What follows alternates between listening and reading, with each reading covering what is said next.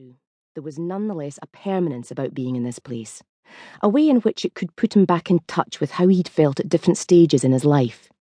He could still see the wee shaver he once was, fronting up at 16 and hoping to get served. Still see the cracked plaster on the ceiling as he lay bleeding on the lino, waiting for an ambulance the first time he got stabbed. Still see the faces at the bar of the boys long since dead, including some by his own hand or, more latterly, by his word. Times like this, he found himself missing even some of those guys, or at least missing the guys they once were, before they made themselves his enemies. Stevie was one of Scotland's top gangsters. Had to be true. He'd read it in the Daily Record. Like there was a league table or something, or a chart. Up 2 places this week, it's Stevie Fullerton. As for gangster, what kind of patter was that? The only folk who still used the term in this country were the sweetie wives in the press and wee daft boys kidding on they were darkies. Nobody who could reasonably be considered fitting of the term would dream of applying it to themselves. Stevie knew a lot of criminals, but precisely no gangsters. There were boys you worked with, boys you did business with, and very rarely boys you trusted, but none of them had been in a gang since about 15. Daft wee shavers out looking for mayhem, easy scores, and, if they were really ambitious, their hole. Maybe the paper should name Scotland's top daft wee shaver, perhaps as part of a once-to-watch list of future gangster contenders. He looked at the raggle-taggle assembly before him in the old Croft brasserie. Doak, Jerry, Haffa, and himself. Stevie thought of the strange loyalties and improbable allegiances that had brought them all under one roof. To call this a gang would be to ignore greater levels of complexity than they had to cope with in an average shift at the UN. Sheila gave his cheek a rub as she walked past, picking up his empty cup and saucer. It was part gesture of affection and part reminder that he hadn't shaved yet. He was planning to wait until he came back from the gym so he'd be smooth this afternoon and into the evening. It was growing back so fast lately that his 5 o'clock shadow tended to turn up at lunchtime. Used to be he liked having the old designer stubble. Used to suit him, make him look just the distinguished side of rugged.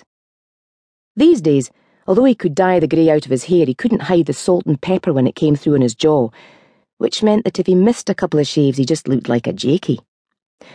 So did wearing the sports gear he used to favour. He kept himself in good shape, was never out the gym and arguably as fit now as when he'd been in his 20s, but the gear didn't work on him anymore. Past 40, the only folk you saw wearing tracky bottoms outside the gym were bin rakers and big fat heifers. As a result, it was suits all the way for him now. Bespoke ones, naturally, always the best. But though they made him look smart, they couldn't make him look younger. Why did it bother him so much, he wondered. It didn't seem to trouble Sheila that he was looking older, although maybe she just loved him too much to say. He knew for sure it didn't bother him that Sheila was getting older. Though he could see the changes in her from when they first got together, it always felt like the latest version was an improvement. He always liked the fact that she looked older than him. It was one of the things that attracted him in the first place. She had seemed like a woman who had seen plenty of the world and knew what she wanted as a result. That was why he must have been one of the few men of his means ever to leave a wife near on a decade his junior for one 3 years older than him. He gazed at her, heading for the kitchen to discuss tonight's menu with Angus, the chef. The place belonged to Stevie, and it was Angus's talents that had all the trendy types venturing out to the wilds of Croftbank, but Sheila ran the show, like she always had.